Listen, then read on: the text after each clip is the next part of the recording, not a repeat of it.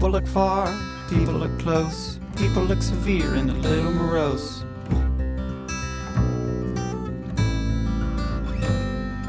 People look down, people look up, people looking down are a little abrupt. People looking down are a little abrupt. I raise up my binoculars and I see everything everywhere. I see detail of that, I'm sure, but I don't see me, and that hurts the most. Hello and welcome to episode 1562 of Effectively Wild, a Fangraphs baseball podcast brought to you by our Patreon supporters. I'm Meg Rowley of Fangraphs, and I am joined as always by Ben Lindbergh of The Ringer. Ben, how are you? I am doing okay. We have a preview-packed episode for everyone today. We will get to that in just a moment. Wanted to provide a quick update about Sam, our co-host. Some of you have been wondering how he's been, as have we, and we've chatted with him this week. And the issue that he's been dealing with is migraines, somewhat severe migraines that are exacerbated by stress, and podcast recording was not helping with his attempts to manage that, and that's why he took some time off and is continuing to take some time off. He's figuring out how best to treat that and go about his business. So we are hoping for the best for him, and we don't know exactly when he'll be back and don't want to put any pressure on him to be back, but he's hoping to be back as soon as possible. And of course, we miss him and want to talk to him as soon as we can. Yeah, but we wanted to let everybody know he's okay. Yes. People, this is one of the nice things about our little community is that, folks are thoughtful and they worry. So we want to allay your worries. Sam is okay. He's just taking care of business. As a fellow migraine sufferer, I relate strongly. Yeah, I've been lucky to escape that particular plight, but it sounds quite unpleasant. So, I have sympathy for both of you, and Sam's seem to be quite disruptive. So I'm sorry to hear that and hope that that will not continue to be the case. So today we are doing 2 more team previews. This is our third to last season preview episode. Just 2 more episodes like this after today and 4 more teams. But today we've got a couple good conversations. Later in the episode, we will be talking to Anthony Fennick of the Detroit Free Press about the Tigers. But first, we are talking about the New York Yankees with our pal Lindsay Adler of The Athletic, a true Yankees beat writer if there ever was one. Hey, Lindsay. Hey, guys. So I guess we'll start with what is now our standard opening question about baseball amid a pandemic. So how has testing gone thus far?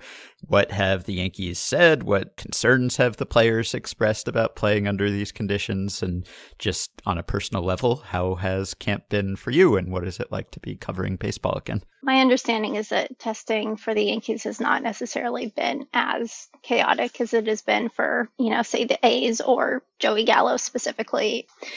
I don't think it doesn't seem like they're going to be giving us updates every time tests come back late. But one thing, that Aaron Boone said was that, in a system where you have tests coming back about every 48 hours, like those, everyone's already at risk. And, when you receive those results, whether, it's 48 hours after you send in the samples or 72 hours after that, all that is telling you is who was negative 2 or 3 days ago. Mm-hmm. So they seem to just be, rolling with it. It sounds to me like, the organization and everyone around the team has been really good about making sure everyone's doing the right thing, really staying really safe. So that's a relief on a lot of levels. But for me, it's just been kind of bizarre. Like to some extent, it just feels like nothing even happened. It just, to some extent, I'm just sitting back in the press box watching people stretch. The difference being that many of them are wearing masks and I'm watching them from binoculars and not speaking to them in person. Yeah. But, it's just been nice to really be able to, to the extent that I'm watching sim games and workouts still, get back to talking to players more regularly, talking to the manager more regularly and, at least be able to watch Gerrit Cole pitch in a sim game or something like that after so many months of just, us sitting and wondering if it's going to come back. So, yeah. Yeah. Can you walk us through the binocular camera phone technique? Because we've seen the beat writer spring training photo return for summer camp with a vengeance here, but instead of the very hazy, foggy, faraway pictures that we normally get, we're now getting clear pictures, but through binoculars. So the beat writers are having to learn new tricks here to keep the field pics coming from far away. Yeah, I don't know. I ordered some binoculars from B&H, camera and electronics store, and I was like, well, okay, I don't want to get the $10 ones. I don't want to get $50 ones. So I'll just get these, seemingly basic $30 ones. And they're like bird watching intense. And I don't know how anyone else is like taking photos through their binoculars, because every time I hold my phone up to it, I don't know if I just don't know how to use binoculars, but it's a whole thing for me because my eyesight is pretty bad from staring at screens all the time. So I'm having to take my glasses off, put my binoculars back on. But then if I need to see the whole field quickly, I have to put the binoculars down and put my glasses back on. And then, if I put the binoculars to my face with my glasses on, it doesn't work. And I'm like, I must look really cool, just like double fisting binoculars and my nerd glasses back and forth. We need to get you a sort of rig set up, kind of like the night vision specs in Jurassic Park that sit on your head, and then you can put the glasses in front of them, try to rejigger things a bit. Yes. I think one of the strange things about the Yankees, and obviously we don't want to think about the pandemic having benefited anyone, because I'm sure that they would have liked to get a full season of Gerrit Cole and are cognizant of the effects that this has had on people away from baseball. But I think that if we had done this episode earlier in the spring, we would have had to have you come back for an injury update, because they are one of the teams that is probably going to be healed the most as a result of the long layoff. So maybe we can just take these kind of in order. If we had recorded this in March, there would have been a couple of players, notable players, whose injury status would have been in question for a normal opening day. So run us through, and let's just start, I guess, with Paxton, and then we can go through some of the position players. What is the latest and greatest on James Paxton, who was going to be out with back issues until May and is now presumably going to be ready for opening day? Yeah, James Paxton looks good. He threw to hitters a few days ago. I think it was he sat down once or maybe twice, and he looked good. It looked like he was at full strength. He said he felt fine. So yeah, it's almost interesting in his case, because I think, if we can assume that he would have been really ready to come back by mid-May, it just made it so that he didn't have to rush at all. And then how about some of the position players? So we have Judge, we have Stanton, and then I would imagine that they're in a position to get Aaron Hicks back as well. Mm-hmm.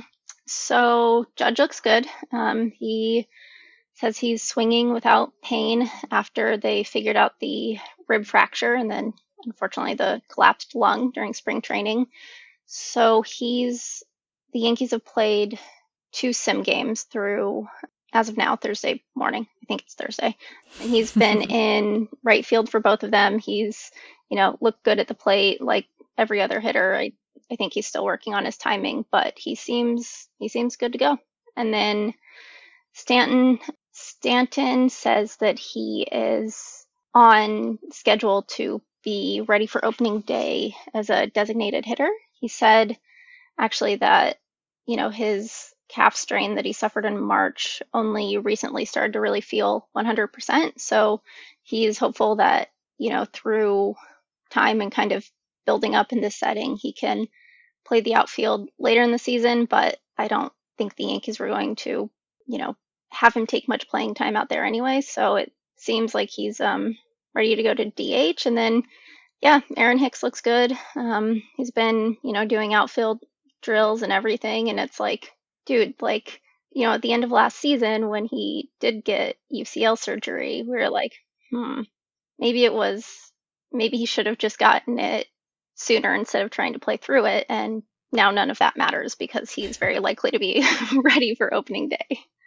And then, of course, the Yankees reminded us that COVID is not the only injury concern that folks have to grapple with in this moment. We got an unfortunate reminder that pitchers can get injured just by doing pitching stuff. What's the latest on Tanaka, who was hit by, it was a Stanton comebacker over the weekend, right? Mm-hmm. Gosh, between Stanton and Judge, I don't know which I'd rather like to experience less, but those are the two leaders in the clubhouse. Yeah, I don't know how anyone faces Stanton. James Paxton told us that comebacker was 112 miles an hour, but Tanaka is apparently doing very well. He's been at the park the last 2 or 3 days, and Aaron Boone's told us he's been able to ride on the stationary bike. I think he said he did some work outside yesterday, and I guess the doctors are happy that when he's elevating his heart rate, he's not feeling any of the initial concussion symptoms that he felt when he first took the hit. And Boone has said that the initial, quote, concussion-like symptoms he had basically dissipated before he was discharged from the hospital anyway. So, we don't know what the timeline is. I think everyone wants him to take the time he needs. But yeah, it seems like beyond what it looked like, he's doing pretty well, fortunately. So, broader injury-related question. The Yankees let go of their director of strength and conditioning, Matt Krause, over the winter, and they hired Eric Cressey, who is something of a celebrity in that field. So, to what extent was that just, well, we just had a historic injury year, so we better do something different? And to what extent were they able to actually diagnose what went wrong last year, if it was something about the process that went wrong as opposed to just historically terrible luck? I would love to, have reported more extensively on that, but when it comes to player injuries and things along those lines, like they play it pretty close to the vest, and I haven't really gotten a good read on it. Cashman, of course, gave us that quote last year that they would investigate everything like CSI the Bronx, but I think a big thing is just that, we saw so many soft tissue injuries and setbacks and whatnot. And, I think it's really interesting timing that they have Cressey coming in this season, right as they're about to start a 60-game and potential postseason sprint when everyone is terrified about soft tissue injuries. So I think, I don't know what we can really take from last year, but I think it will be really interesting to see, how players hold up this season. Have you noticed anything different? Are the stretches that you're seeing from far away any different from the stretches you saw last spring? Or is there any real difference when it comes to training routines? Or I guess everything has been odd, obviously, for the past few months, but were you able to see anything in spring training that suggested that the process had been revamped in some way? Spring, 500 years ago. Yeah. If there's anything specific that I did see, I think it might have been lost to time right now. But, one of Krause's big things is having this on one of the backfields at the Tampa facility. There's a hill, and if you look past the hill, you can see a very nice, glittering sign for a strip club, making it all very perfectly Tampa. But, one of Krause's big things was having players run on the hill and whatnot. And I don't think I saw that as much, but I got to be honest, when we're getting to the point where guys are just doing 90-foot sprints, that's when I usually try to catch up on what other teams around the league are doing. Mm-hmm. So when we look at the Yankees player pool, especially on the prospect side, they went very heavy on pitching. When Eric Longenhagen wrote about their prospect pool for us at Fangraphs, he noted that they might only have one full lineup of position players working out at the AAA facility at any given time. Among this sea of pitching prospects, do you have a sense of who we're likely to see debut this year? I would say Clarke Schmidt. The Yankees have a sim game tonight, and Deivi Garcia will pitch in that, so that could be cool. But, Clarke he has the college experience. He's older, and he's just looked really good. He looked really good in spring. He looked really good, in a sim game the other day. And I know that his spring performance and kind of the way he carried himself really just impressed a lot of people. I think it's impressed a lot of us. And so I think we'll see Clarke Schmidt at some point. I think there's also a chance that we could see Davey as well. But, I know they want to make sure that they, really get him the development before kind of exposing him to this level as well. Another change the Yankees made on the pitching side was going from Larry Rothschild to Matt Blake, the new pitching coach. They subtracted more than 30 years there. They went quite a bit younger, but also Blake is someone who has worked with Cressey before and doesn't have the more traditional high-level playing background that Rothschild did, and has sort of embraced some of the newer player development methods. So was there dissatisfaction with Rothschild, or was it just that they really liked Blake? And again, have you noticed any difference there? Yeah, so the biggest thing I noticed in spring was that they were, doing bullpens and throwing off the mound on the main field in Tampa in front of Rapsodos and cameras, and they had a screen with the, Edgertronic set up behind it and everything like that. And there's just been a much bigger integration of technology. Some of the players, this has really been their first time throwing in front of systems like that reliably. And I think they just wanted a little bit more cohesion throughout the organization, just in terms of delivering information and kind of how that was processed. And so I think Matt is, I think he's someone who they've really heard a lot of great things about. And I am personally a very big Larry fan, and am excited every time a photo of him pops up from someone retweeting a Padres thing or whatever. But it's been a little bit different in terms of kind of how open they've been about their use of technology. And then another thing that I noticed that I'm not sure if it's a Matt thing or if it's a Gerrit Cole thing, but I noticed a lot more players sitting and watching each other's bullpens and sim games during spring training as well. There was, there would always be honestly, most of the major league pitching staff sitting behind a screen when someone was throwing a sim game.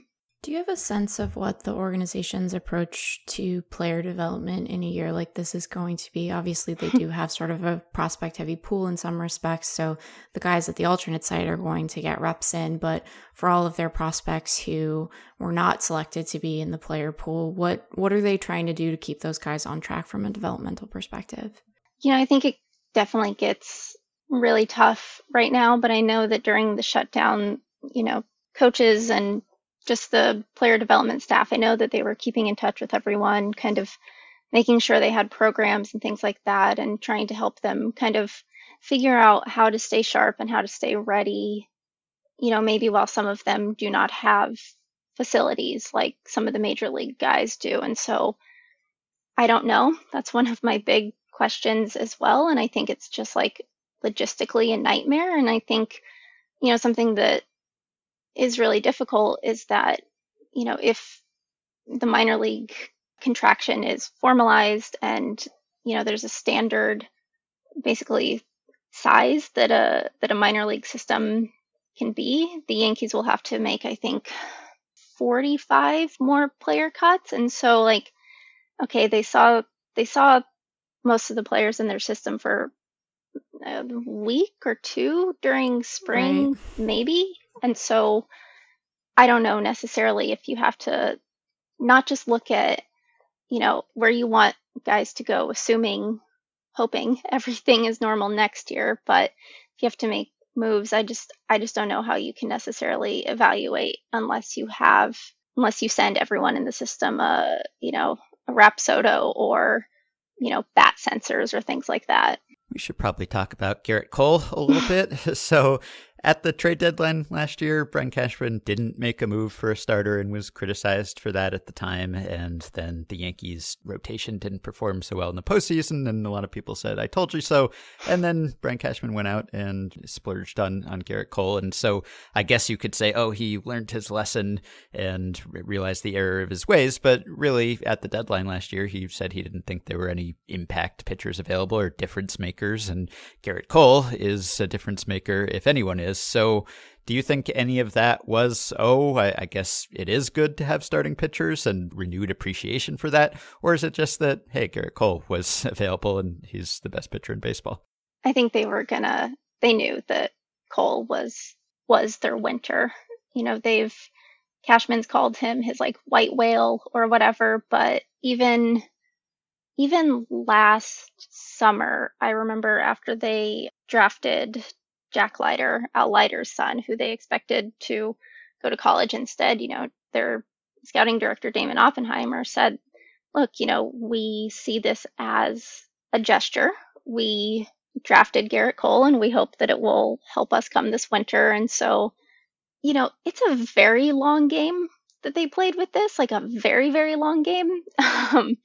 But I think, they tried to get him from Pittsburgh. And so I think the organization, looked at some of the starters who were available last year at the deadline and just didn't really like what they would have had to give up to receive them. And I think Cashman's philosophy at this point is do not panic. So they're so well positioned from a rotation perspective, assuming Tanaka could come back healthy with Paxton there. But the Yankees are also pretty stacked when it comes to that bullpen. So I'm curious if there's been any conversation in camp so far, just keeping in mind that they have to keep these guys healthy for a sprint, that they're anticipating a long playoff run.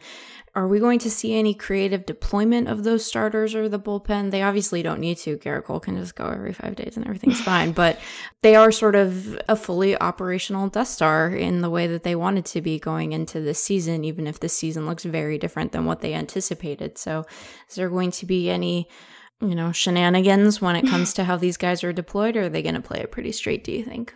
I think right now they think they'll play it pretty straight.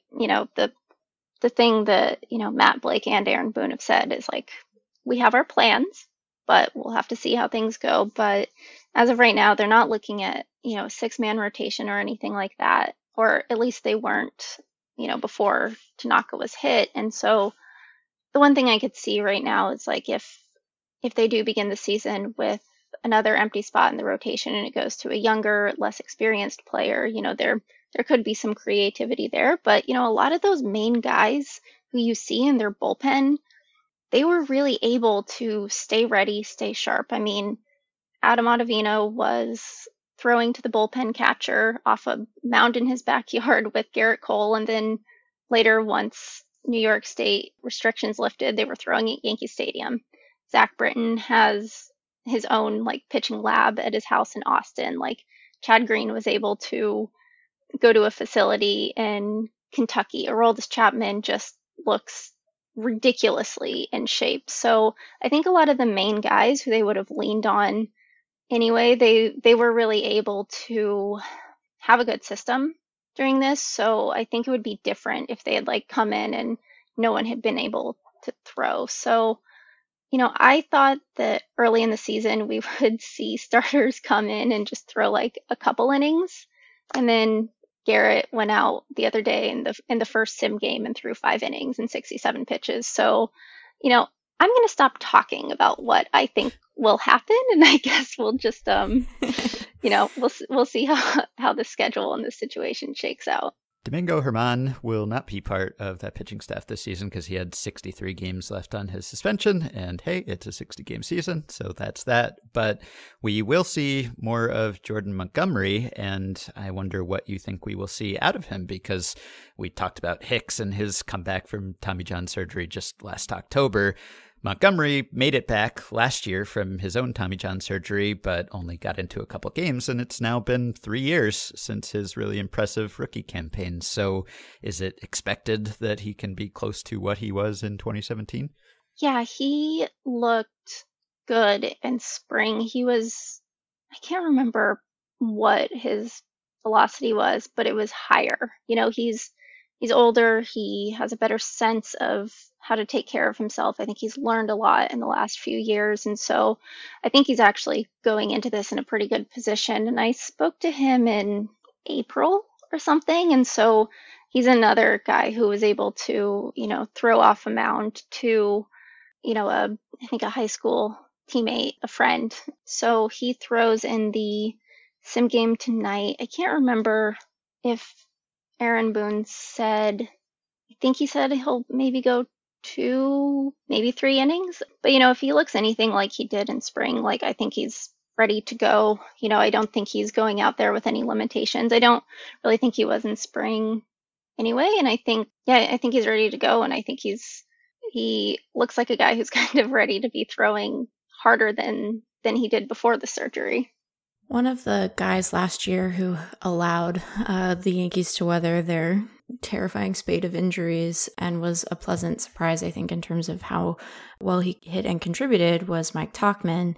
What is the role that the team is envisioning for him this year, given that some of his contemporaries have returned from injury, and what are they sort of hoping for in terms of his next step forward? It's just it's hard to gauge with the outfielders since the last time we saw them. Like you said, they were missing three regular outfielders. So right. I'm not necessarily sure. I mean, I don't know how they're going to get everyone playing time, unless they can operate the season like a sim game and just have 15 hitters.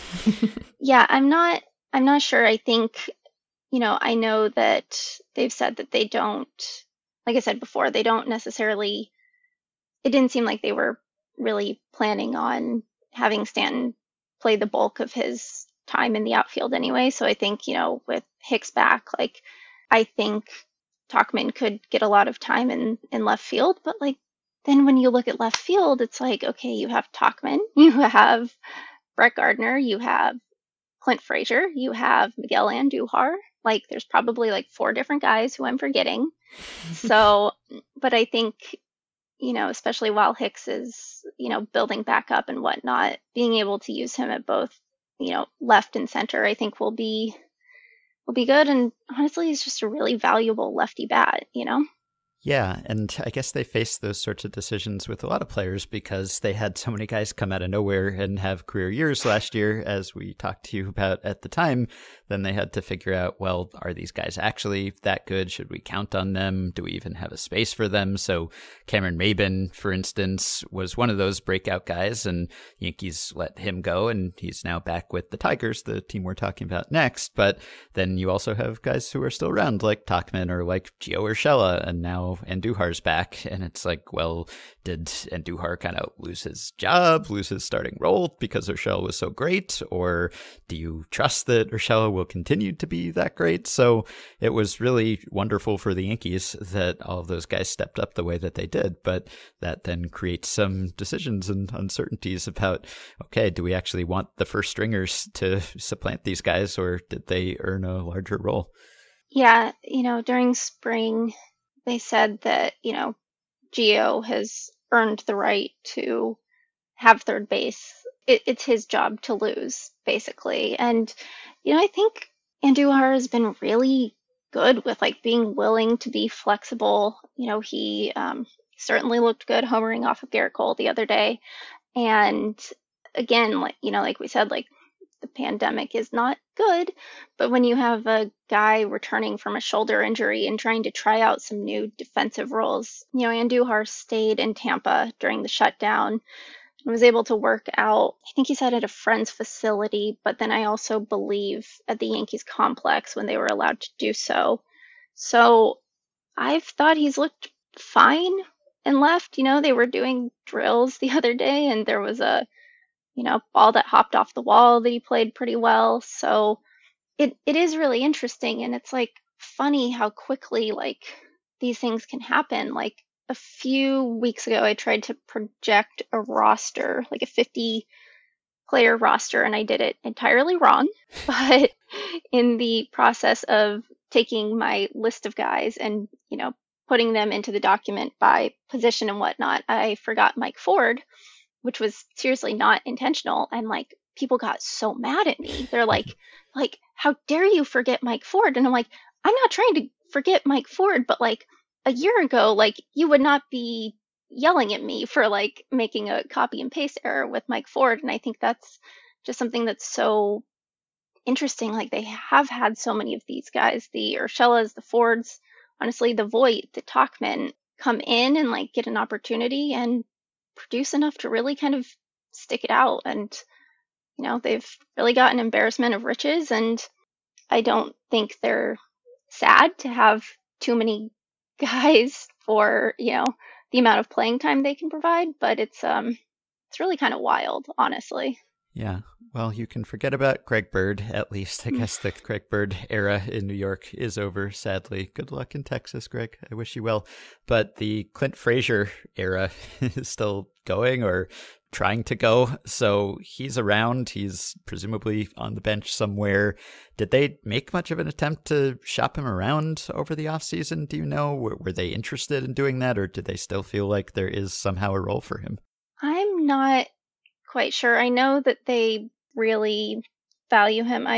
Again, anything beyond like 2 weeks ago feels like it has been 700 years to me. But I believe last year with some of the trade packages, I believe part of the issue in terms of like what the Yankees felt that they would have to give up for starters who they weren't sure would really be impact players would have been, Clint and maybe a few other players. And so they value him highly. Like Aaron Boone said he's been dealing with plantar fasciitis over the last couple months. He said Clint is fine and they're the ones choosing to slow play him. But like I saw him take batting practice the other day, and like I don't care what's up with his foot. Like he can still hit. The bat speed is really, really still there. Like it's funny to me that after seeing Clint play inconsistently, but enough over the last few years, I'd kind of become used to that bat speed and his hitting ability. But now after not seeing live baseball for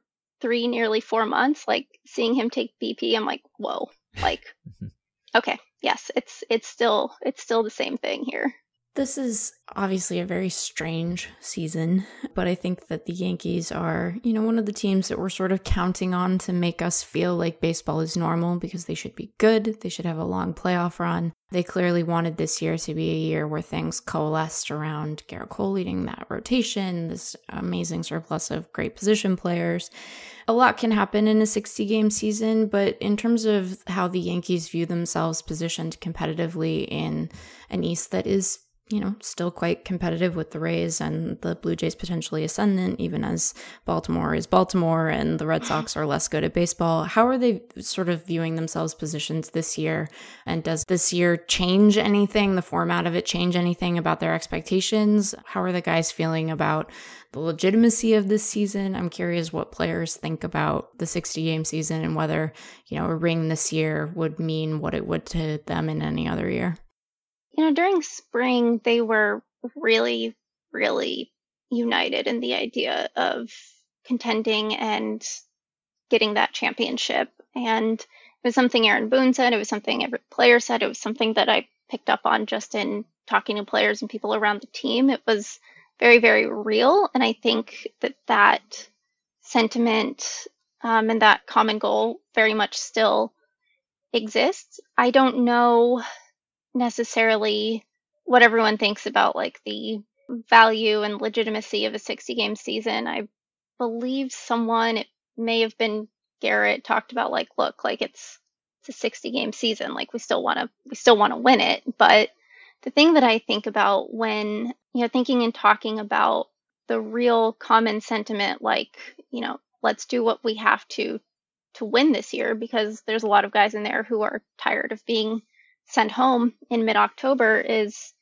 these guys know they have something to play for. They know that there is a path for them. It's why you see so many of the guys like Aaron Judge, other big name guys, just openly expressing like how excited they were when the Yankees signed Gerrit Cole. And I think honestly one of the biggest values of that this season is like they all know that if they want to have this be a full season, a contending season, have them as a team make it to October intact, like they need to be really serious about their health and safety, and they need to hold each other accountable. And so when it comes to thinking about like, is the team I cover going to take this stuff seriously?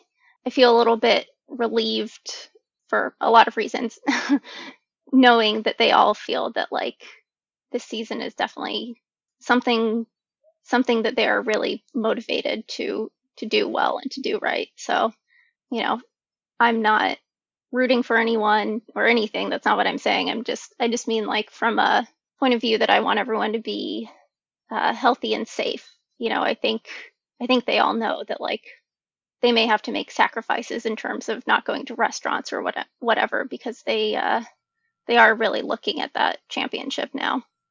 When you were actually in the clubhouse and around these guys every day, again, 500 years ago in the spring, did you notice any difference because of the absence of CC Sabathia and whatever leadership and presence he provided? And what role does he have with the team now? Because I know that he wants to be involved and they want him to be involved. So he's a special advisor now, and he has been in the stands for both sim games so far. And he, was in the outfield with a lefty catcher glove on the other day while his teammates were shagging fly balls.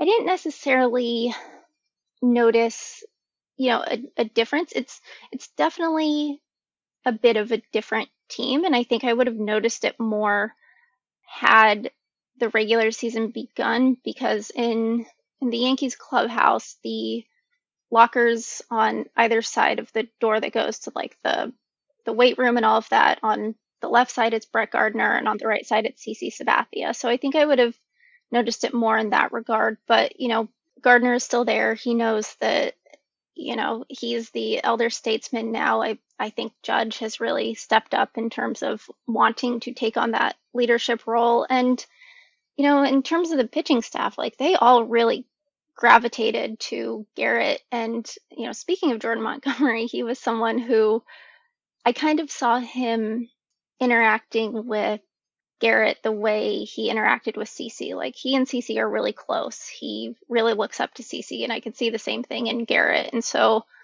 I think CC feels like they're in good hands, and I think they have a pretty good idea of, in a sense, a succession plan. But he's definitely clearly still around. The organization really, really values his opinion, but I think right now CC's enjoying being what he describes as just an employee.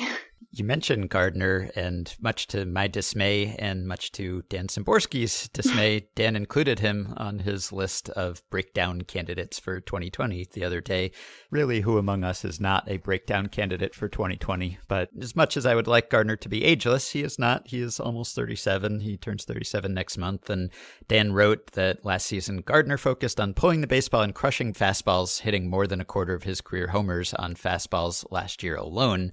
As he enters his late 30s without elite exit velocities, I'm skeptical that he'll continue to hold up as well as, say, Nelson Cruz has. And you wrote about that change in approach that Gardner made, so it was an intentional thing. Do you see it as kind of a compensating for declining skills or bat speed sort of thing, or was it just something that made sense anyway and could continue to benefit him? I think, so the sense I get is that it's very much philosophy of the current coaching staff. I think Marcus Timms is someone who has really instilled in these guys, like, it's okay to really focus on your A swing. And that's, really what Gardner has said is, and I think it's similar to kind of what Cameron Maybin was talking about as well. Like, you just put your best swing on it and try to drive it. I think it is hard to know what this season will look like for Brett, because, I think he probably benefited from the, super juiced ball last year. I think a lot of his power was legit, though. We don't know what the baseball is going to be like, but then, like you said, he is in his later 30s and he had an extra few months without having to play every day. So, watching him in sim game the other day, like,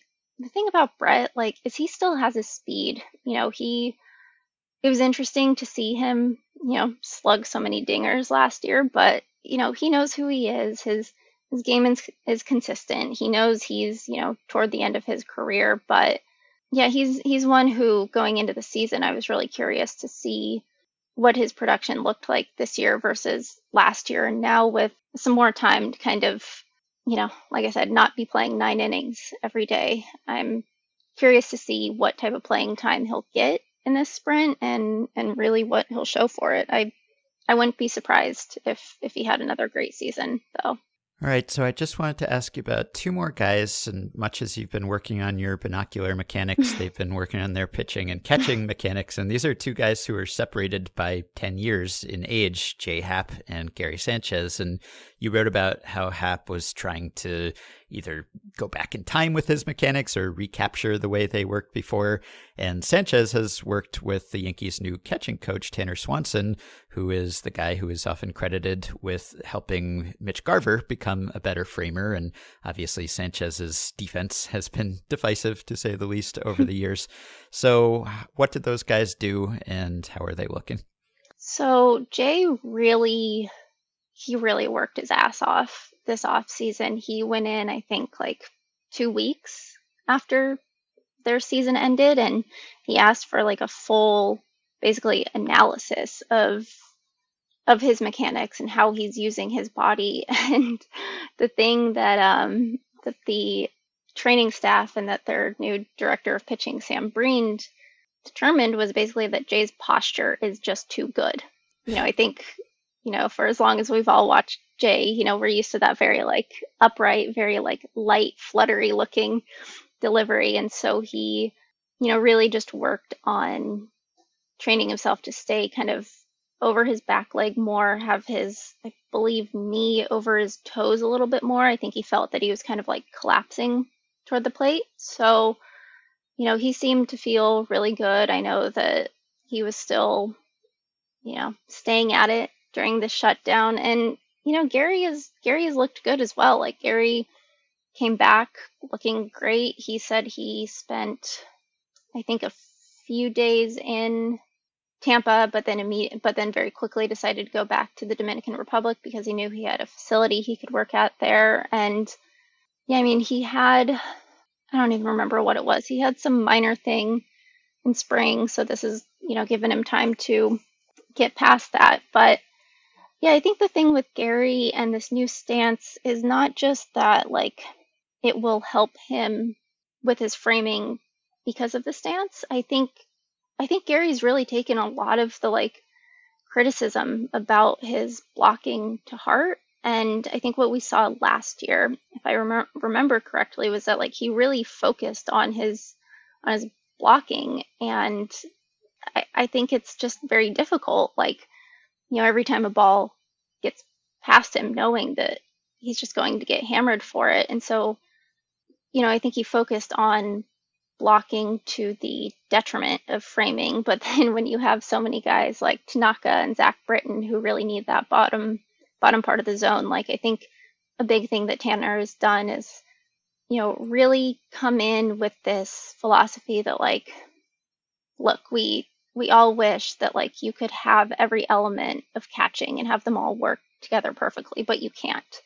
But I think he's done a good job of saying this stance will help you with your blocking, but here's the value that, framing and receiving can really have. And I know that he's, had a good relationship with Gary. I think he's been really supportive of him. And yeah, I mean, it's another thing that I feel like I've been waiting like 6 months to see how it works in practice. Yeah. So last spring on this podcast, you boldly predicted that the Yankees would win 105 games, and you came close to nailing it. It would be even bolder to predict that they win 105 games this season. But I want to ask two questions that we've been asking our guests in this resumed preview series, which is, A, how many games do you think they would have won over a 162-game season? So low stakes prediction there. And then how many games do you think they'll win over the 60-game season? And it's kind of an interesting question with the Yankees specifically, because as we've talked about, they are maybe a better team over the course of this shortened season than they would have been over a full-length season. I mean, what do you do? Like, they were a 103-win team despite having 700 guys go on the injured list, and then they added Garrett Cole. Like, do I just say 105 again? Like, okay, over a 162-game season, I think I would have just projected 105. Mm-hmm. And so for a 60-game season, I think I'm going to stick around then. I mean, someone said to me, like, it could be, it could be 28, it could be 48. And so I think 37, 38 is about, what 103 is. So I think I'm going to go with that, because I think in a season when, they're improved and they're going into it healthier than they would have in the spring, there's still so many things that could happen, not just injuries in this time when everyone's concerned, but, there's a virus, that to me is a wild card. So I think I'm going to go with about 37. And by the way, looking beyond this year, do you know if they've talked at all to Judge or Sanchez about extensions? Both of those guys will be free agents after 2022. And in theory, you'd think that maybe this would have been a pretty good time to approach them coming off these injury-shortened years that they've had. I don't believe they have. And I believe during spring, DJ LeMahieu said they had not spoken to him about an extension either. And then obviously, when everything got shut down, you basically have no idea what your personnel is going to look like once you get a season back, if you get one at all. So, yeah, I would think that all three of those. But yeah, Judge and Sanchez, I would think projecting out from here, like extension would be the way to go, right? For all parties. All right. Well, it is time for you to get to the park. So grab your binoculars and work on your camera phone technique. And everyone can follow you on Twitter at Lindsay Adler and read you at The Athletic, which we recommend because Lindsay is great. Thank you, as always, for coming on. Thank you, guys. All right. We'll take a quick break now, and we'll be back in just a moment with Anthony Fenech of the Detroit Free Press to talk about the Tigers. Oh, Tiger, you can't catch your food. Tiger, you can't catch your food. Oh, Tiger, you can't catch your food. And you can never go home. Tiger, Tiger, on the circus train. Tiger, Tiger, on the circus train. Tiger, Tiger, on the circus train. Oh, you can never go home. All right, we are back, and it's time to talk about the Tigers. To do that, we are joined by Anthony Fenech of the Detroit Free Press. Hey, Anthony, how's it going? Good. How you guys doing? Okay, so I know that just before we started speaking, you were filing a story on Daniel Norris, who said that he has or had tested positive for COVID-19. How else have the Tigers been affected so far, whether it's other players testing positive or testing problems in camp? Have they encountered any issues thus far? Well, it's been kind of a complicated situation because of the way that Major League Baseball has set things up, and the Tigers have kind of really gone by the book with that. Norris was just Norris came out today basically and said that he had it, but the Tigers yesterday announced that they had individuals in the organization that had tested positive. And it puts reporters at least in a weird spot because, it's not really in our nature to kind of like speculate about something sensitive like that. So we're watching workouts and then we're saying, okay, we noticed that these two guys aren't here. But again, it's just kind of the gray area that we're in now. We've seen about 6 or 7 guys. Victor Reyes, the outfielder, showed up today. He was on paternity leave, so that was not COVID related. But everything, from their end, outside of the players that haven't reported to camp yet, it seems like everything's going as expected. They haven't experienced the kind of delays in testing that other teams have had. What has the sort of atmosphere been like for them in camp? Are players concerned about whether the season is going to be played to completion? Are there any players who have voiced their discomfort with the season resuming at all? Not really, and it's kind of it's hard to gauge because we're just talking to them, over Zoom calls now, whereas we would, usually be in the clubhouse and whatnot. I would say that generally the Tigers are a group of youngsters. They have some more veterans mixed in this season, but I think pretty much everybody's just kind of excited to get back out there. It'll be interesting to see how this kind of evolves as some of these players that have been away start arriving to camp, because I think at least we're going on about a week now into camp around baseball. And I think generally speaking, over the past kind of 48 hours or so, we've kind of started to hear a sense of, responsibility on players' ends about, we got to really kind of stick to our P's and Q's here to get through this as a team and whatnot. But no, we haven't heard anything really very outspoken in Tigers camp. It's just kind of been summer camp, going through the motions now. We got into inter-squad games, which is finally good after a few days of live BP. So everything in that regard seems to be kind of status quo. Yeah, so in that inter-squad game on Thursday, there was an exciting sight, which was Casey Mize striking out Miguel Cabrera on 3 pitches. At least the Casey Mize part of that was exciting.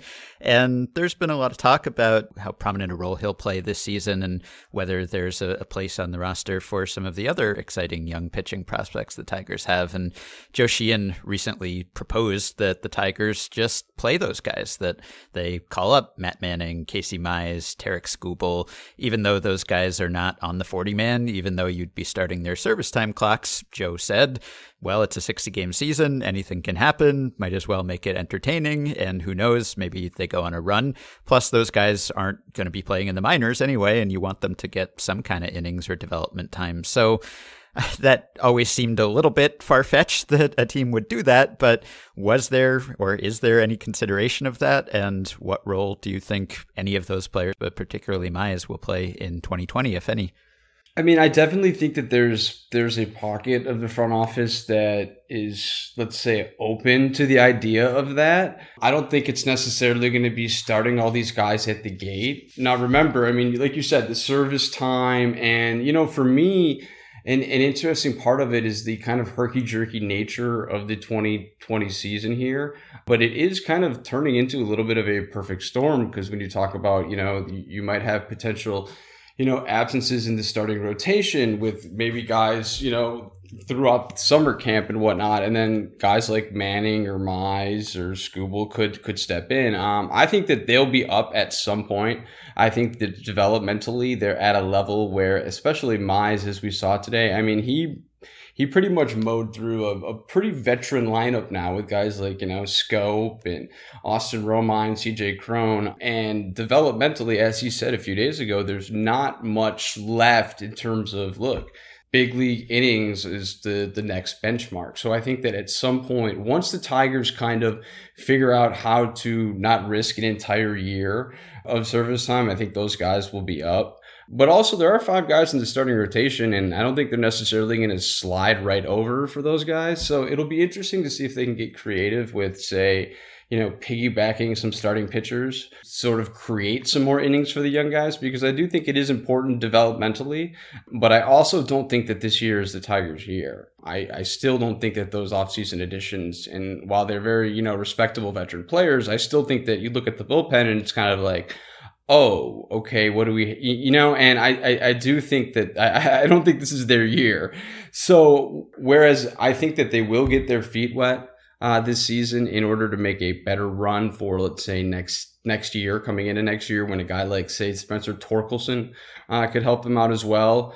I don't think it's just going to be out of the chute and going for it because I don't think that they're that kind of team. One of the things that might open up some spots for those guys in the rotation are trades. I know that there has been seemingly for the last season speculation about Matt Boyd's future on the Tigers and whether he will find his way onto the trade market. Do you see them as sort of actively trying to sell any of those guys, whether it's Boyd or some of their veteran pieces that might play well for a couple of weeks and then be an interesting back of the rotation piece for contending teams? I don't really see it, especially in this year when we really, how many real baseball trades are going to be made. I know there was one a few days ago, but it's going to be interesting to see with where the trade deadline's at and given the season 60-game year.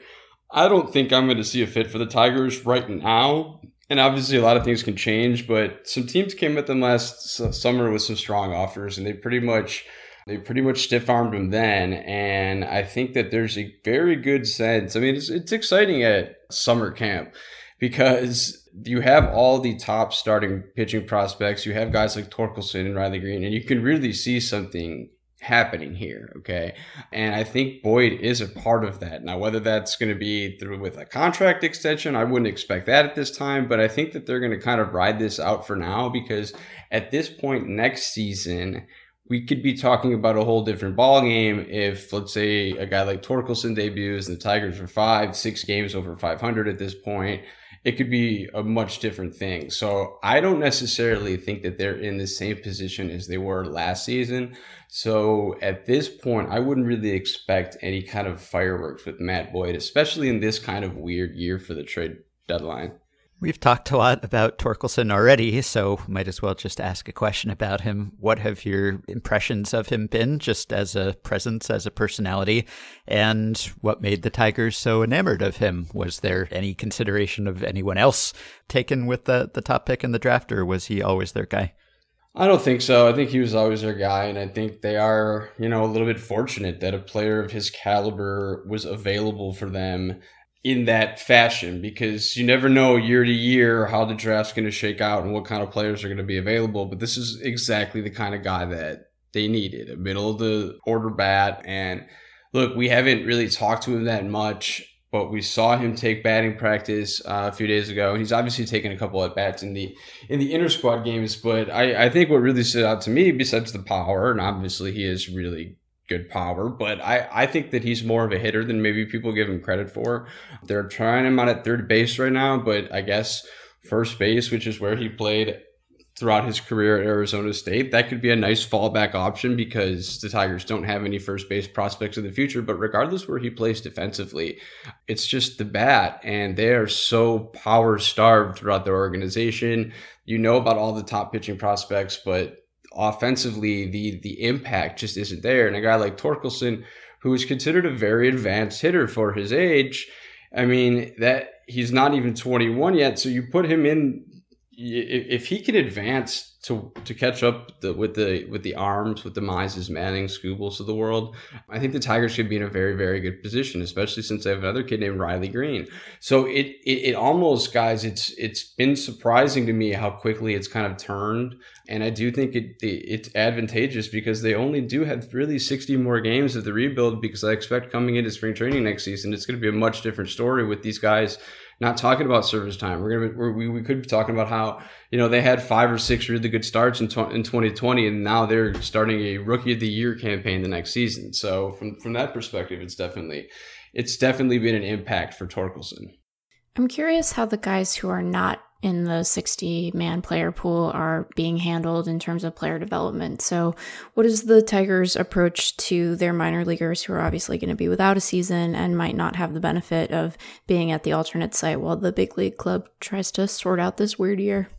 Well, I think obviously they're going to have that the taxi squad break off to Toledo at some point, but I think a lot of this is still up in the air, especially with them training. And it's funny because I know people have commented before, but when Major League Baseball was talking about these plans at the start, it was like Arizona, Texas, Florida, and now all of them are getting hit really hard by the virus.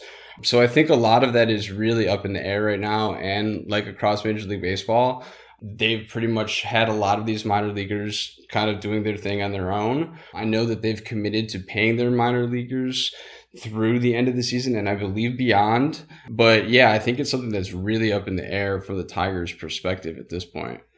Have they really modernized their player development system? I know that they've made some efforts there, and maybe they're kind of below the surface because the coaching staff is still sort of an older school staff, at least in terms of the backgrounds of the people on it. I don't know how their thinking has evolved, but have there been any clear and obvious improvements or philosophical changes there? Yeah, for sure. I'd say, they caught up. I don't want to say they've caught up because with the nature of analytics, everything keeps evolving. So there's no real catching up, but they've taken a lot of big strides. They've put General Manager Elevy, let's put a lot of resources into the analytics side. But I think that they're in a position, and I think a lot of teams in baseball are in a position too, and teams that may be more experienced in analytics are starting to swing the curve in the other direction and try to figure out the perfect balance. And I do think at times the Tigers may be still trying to figure out what that perfect balance is, because as you said, there's a very stark contrast in terms of the amount of advancements they've made in recent years and the makeup of their front office, which is largely scouting based. I think that they made a couple really key moves in the offseason, adding pretty much a director of player development position on the hitting side and also the pitching side. I think those areas both needed to be addressed. So I think that they've done a good job in that sense. But again, I think it's just about finding the perfect balance, because the Tigers' next wave, a lot goes into the win curve, and they're trying to get these guys in the younger in the minor leagues. And I know that there's not a season this year, but they're trying to get them kind of up to speed before they get up to Detroit, so they can kind of continue that program going. And I know from both sides, I mean, it is a very quote unquote old school coaching staff, but the kind of guys that they have on that staff have really learned a lot with the analytics. And, you know, I think the battle between kind of scouting and analytics sometimes gets misconstrued, because the old school guys are always kind of willing to learn more. And, you know, some of the really, really out there numbers, you just have to find a way to process that and put it in a way that they can best utilize in their teaching. But I think the Tigers have done a really good job of that. I think if I'm not mistaken, the other day, Michael Fulmer threw his first pitches since 2018 as part of an intra-squad for the Tigers. How did he look, and what are their expectations for him this year? He looked really good. I mean, just I guess for me, from my vantage point, which, look, in spring training, we used to be able to like be up close and personal with these guys on the backfield, and now we're kind of watching from the stands. But in that bullpen session, kind of off the mound, he looked good. But what stood out to me most with Fulmer is kind of when he took his practice uniform off and he had like a cutoff workout shirt on, and his arm looked really cut up, and that's a difference from the past. His body is in really good shape, and I think the time away kind of forced him to make changes with his appetite. And obviously he had a kid, and it was kind of a silver lining in terms of the timing and how that worked out. But I think he's done a very, very impressive job of getting his body in shape. And I think that when you start seeing that, I talked about kind of the excitement in camp. But when you feel it because you see a guy like Casey Mize throwing a bullpen session, and right next to him is Franklin Perez, who was once a top prospect, and he's been injured a lot, but still got a lot of potential. Then you see Fulmer like that. Well, Fulmer is going to be a guy that he could perhaps break camp with the way that, you know, he's at in his development. He's cleared for baseball activities. They're going to still have to try to find innings for him, but the Tigers have a lot of pitching coming, and that's not even to mention a guy like Daniel Norris or Spencer Turnbull, who in a 60-game season, these guys could potentially put together some consistency and perhaps be tradable assets in the offseason. And there's just a lot of the pitching, and we haven't talked about Alex Faedo. And they have a lot of pitching coming, and I know it's starting pitching, and I know it's risky, but when you look at it, the Tigers have a lot of options, and they've really looked at that as a surplus, and it could be paying dividends real soon. So I think Fulmer's looked really good, and he's going to be a really intriguing option where he kind of ends up at the end of this season. Yeah, was that intentional? Was that a philosophical decision that they wanted to really stockpile pitching prospects? Because you see some teams have one philosophy, which is, well, pitchers get hurt and it's hard to develop them and it's hard to project them. So we'll get as many pitchers as possible and then it'll just be attrition, but we'll still have some left over.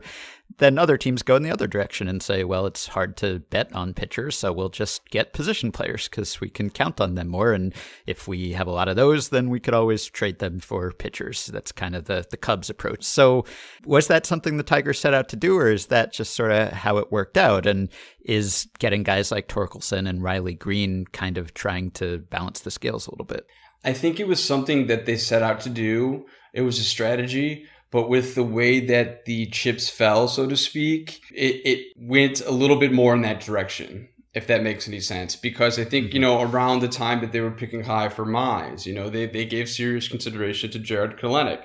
And at that point, it was kind of like if there was a player like Torkelson that was a little bit safer with that number 1 overall pick that season, with that kind of profile, perhaps the Tigers would have went that direction to further balance their system out. So when they go with Mize there, well, that makes it a little bit more pitching heavy. And then obviously later in the draft, they find a Tarik Skubal. So that's kind of how that comes about. But I think they've done a good job, at least in the last 2 drafts, of trying to balance the system out, because there was a point where a couple of years ago, you're like, wow, there is really not much offensively. But to the Tigers' credit, in going this direction with this strategy, obviously, the attrition was starting pitching, but I think they're also looking at it as starting pitchers, generally speaking, are some of the, the most high-priced free agents out there, and they're trying to kind of balance that from from a payroll perspective. And quite frankly, they've done a very good job over the years in terms of developing starting pitching. So that's kind of been in their wheelhouse. But yeah, when you compare it, at least recently, before Torkelson came aboard, before Riley Green came aboard, because Riley Green, he's really impressed too. I mean, he's got a big league body already, and he's got a really nice left-handed swing. Before they came up, you're trying to compare them to the other rebuilding teams, and it's like, wow, well, the Astros, they did it on the diamond. The Cubs did it on the diamond. The Royals kind of did it a whole different way with the bullpen. So it'll be interesting to see, because the injuries are going to come. They're inevitable, but it'll be interesting to see how they kind of can make it through on that regard, because they do have a very, very impressive crop of starting pitching from the majors to the minors. This is a wildly premature question, so I'm going to preface it by saying that this team is going to be in a fairly advantageous payroll situation next year with this great crop of young pitchers coming up and Spencer Torkelson. 60 games is whatever. I think that it sounds like they're pretty realistic about what this season both means and what their chances are of contending. But do you see them as perhaps surprise buyers this winter as they are looking ahead to 2021? I imagine that's going to depend on any number of different factors, including how much baseball we actually get to play this year. But are they looking at that as their real sort of start to their next window of contention? Yeah, I would say so. But I don't know if they're just going to kind of open the piggy bank up this next offseason. I think they might start getting really aggressive the season after that. And by really aggressive, I don't think it's going to be really aggressive like the days of the past with Mike Ilitch. I think it's going to be more of a reasonable kind of payroll increase. It's all going to come down to the fit with free agency, because that's kind of what they want to do, is they want to plug holes. And then if there's an opportunity to get like one of those, special young players, and I'm not talking about like a Mookie Betts or a Bryce Harper kind of deal, Mike Trout, but a player that they think can be a difference maker, I certainly think they would entertain doing that this offseason based on how this year goes. Because I think when you talk about the starting pitchers and them coming up, well, if say a couple of them make their debut, let's say 3 of them make their debut and they're pretty successful, well, they're going to have a little bit more of a knowledge base of what they're going to get next season in terms of how they acclimated themselves in the big leagues this year. Therefore, they'll probably say, okay, we can be a little bit more aggressive in this regard. I definitely think that they're chomping at the bit to be aggressive, because, I mean, it's been a long 3 years. I mean, there's been a lot of losing, and, it hasn't really been pretty. I mean, 114 losses is yeah, that's a lot. Yeah. So I think that they're ready to get going. I don't think it's going to be as much as, starting at Casey Mize and Matt Manning out of the gate this season, but it could be enough to make a sizable free agent buy in the offseason. I just think they're more likely to do it a season after that, because then you're really starting to get into the wheelhouse where perhaps you see like a Riley Green and the wave starts getting bigger in terms of like winning big. Yeah, the veterans that they did import this past offseason, Cameron Maybin and Ivan Nova and Jonathan Scope and Zach Godley, etc., was that really a reaction to the 114 losses? I mean, they got Torkelson, right? They beat out the Orioles in what some people were calling tanking for Torkelson. But yes. Was that just so unpleasant to watch it as a spectator experience, and for the people on the team and running the team, that they just figured, okay, we don't want to be quite that bad again. We better get some respectable players in here. Yeah. I think it was 95% that. I mean, I just don't think they could stomach another season like it. I don't think that it was fair to the coaching staff. Yeah, they were going to plug as many spots as they could, and they did it with guys who, again, like we talk about their minor league system, their major league system, they had no power last year. Right. Like absolutely zero power. And go get CJ guys Cron. like CJ Cron, Jonathan Scope, even Austin Romine. I mean, these guys have a little bit of pop, so that's what they really wanted to address, because they were a pretty punchless group last season. Yeah. I wanted to ask about Miguel Cabrera, because he was part of that problem. At this stage in his career, is there hope for some sort of bounce back, or is it mostly about maintaining and not falling farther than he has? Yeah, I think there's definitely hope, and I would actually kind of expect it. I know we talk about this every year, but after seeing him, I went and watched him at a local batting cage like a couple days before they reported, and he looks great. And I think that there were some questions of whether or not he would, keep up his great shape from March to July, let's say, because I mean, 3 months in baseball time is like almost an entire offseason. And I think that at least since I've been covering the team in 2015, this is the best like Miguel Cabrera mind and body wise that I've seen. And it's kind of hands down. And when I say that, yeah, we say this every year, it's because, I think he comes to camp every year in good shape, but it's compared against the way he looked at the end of the season. And let's not forget that Miguel Cabrera has played through like a lot of injuries in his career, like a lot of stuff. And there's also, in terms of his age, 36, 37 years old. So that's why it's like, okay, he looks pretty good. But looking at him now, like this is way, way different than any of those seasons. And I think mentally, when you put guys like Schoop and Cron and Romine and like veterans around him. Don't forget about Cameron Maybin on the team. I think that he's going to pay pretty big dividends. When you put those guys around Cabrera, I think it makes him happier because the team's going to be more competitive. But also I think that after expecting him to turn the corner every single season, I think he might have been a little bit embarrassed last year. And I think he's kind of sick of just sitting at that level because he knows how good he is. And I don't think people should forget that because we are talking about, arguably the greatest right-handed hitter of like this generation. And I mean, the guy won the Triple Crown. And I do think that he is not going to be hitting, 30, 35 home runs, maybe not even 25 home runs anymore, but Miguel Cabrera is going to get his hits. And it would not shock me at all if he came out and, even challenged for like a batting title in 2020 because he's that good of a hitter. And I think he's going to age much the way that kind of Magglio Ordonez did in his career. So hope, yeah, I mean, the Tigers are hoping, but kind of after seeing him in the way that he's been in early in camp, you're almost expecting it at this point. So this is only a tangentially Tigers-related question, but one of the things we do on this show is dissect Scott Boras analogies, and you gave us some material last month when you talked to Boras about the Tigers rebuild and how they should spend in free agency, preferably on Boras clients, I assume. And the kicker on that article was it's like flowers in a vase. The flowers are just going to fall on the ground if you don't have the vase to put them in. That's what free agency is. It's the vase of championships. Thank you very much for soliciting that quote from the brain of Scott Boras. We talked about that for quite a while and tried to make sense of it in our heads. What did you think when you heard it straight from the agent's mouth, when you heard free agency is the vase of championships and you're transcribing that after the fact? All I can say is it sounded as beautiful as you would have expected. Out of the blue, just one personally... No, it's always interesting, when everybody kind of crowds around Scott at the general manager's meetings, at the winter meetings, and it's just like a whole media whore on its own. But yeah, he has his way of coming up with these analogies, doesn't he? Playoffville might have been my favorite though, and I think that was from a couple years ago. That's when the train started rolling. I really liked Playoff.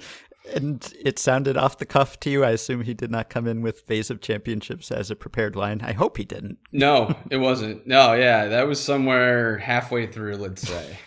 But I knew it when I could hear it. I knew it when I heard it. I wonder if he knows how much time we have spent dissecting his weird analogies on this podcast. I feel like he's trolling us at this point, but really, yeah. He's providing us with content, so I can't complain. Yeah. On that topic of getting quotes from people, you wrote a really interesting essay, I think, for the BP Annual this year.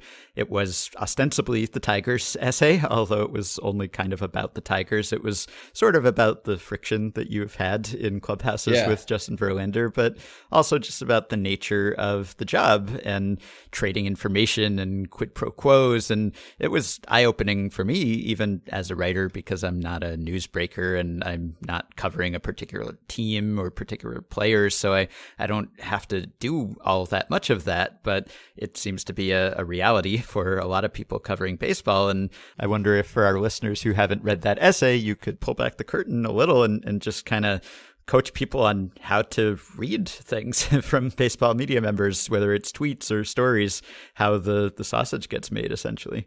Well, essentially, it's interesting because I think the players, the easiest way to kind of describe it to you is that, like, I think the players started getting a whiff of this and seeing how the sausage was made during the labor negotiations recently, in recent weeks, because they're seeing where the scoops are coming from.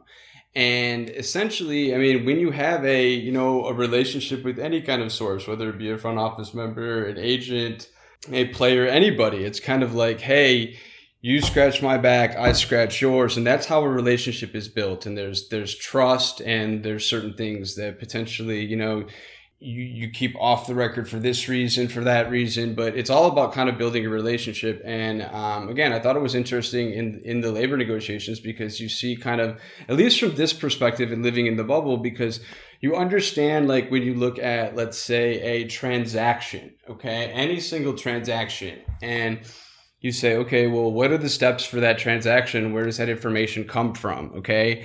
And how could that play into the situation with the labor agreements in terms of what side wants to get what certain message out?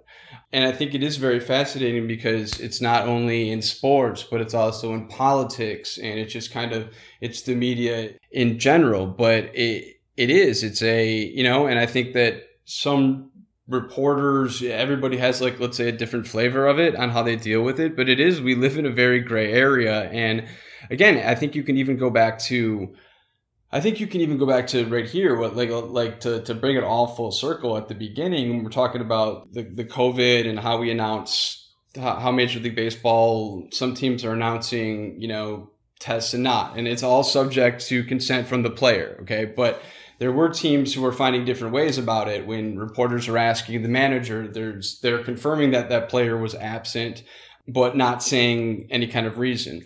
Well, that puts us kind of in a weird position, because we have, there are ways to get information and relationships, and you don't really want to speculate, because what if, like I said, Victor Reyes was out on paternity leave? Well, if we have, hey, 7 Tigers are missing from camp, at this time, everybody's going to say essentially, like, okay, well, all those players tested positive for COVID, when really we don't know some of the reasons why. Mm-hmm. So it is kind of fascinating when you dig deep into it. And it's like, when you're looking at, this situation versus that situation and how to get information, it's just pretty much a juggling act in terms of, like, relationships and whatnot.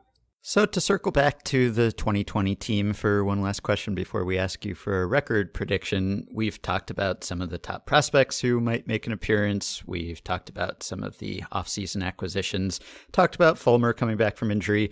Is there anyone who's a holdover from the 47-win team that could take some sort of leap this year, or that you're excited to see or interested to see what they do? Because that was, I think, part of the depressing experience of watching those Tigers, was not only are they bad right now, but how many of these guys are going to be on the next good Tigers team? How many of them have a real future? So is there anyone who's coming back who's not a huge name that you think maybe has some more in the tank than they've shown thus far? Yeah, I'd say one guy, Jacoby Jones. Mm-hmm. He's a guy that his physical tools have just been off the charts, and he's just never been able to put it together. And when I say he's just not been able to put it together, yeah, there's been a couple of injuries, but for the most part, he hasn't had a handle on really a plate approach, okay? And he hasn't really found himself at the plate, let's say.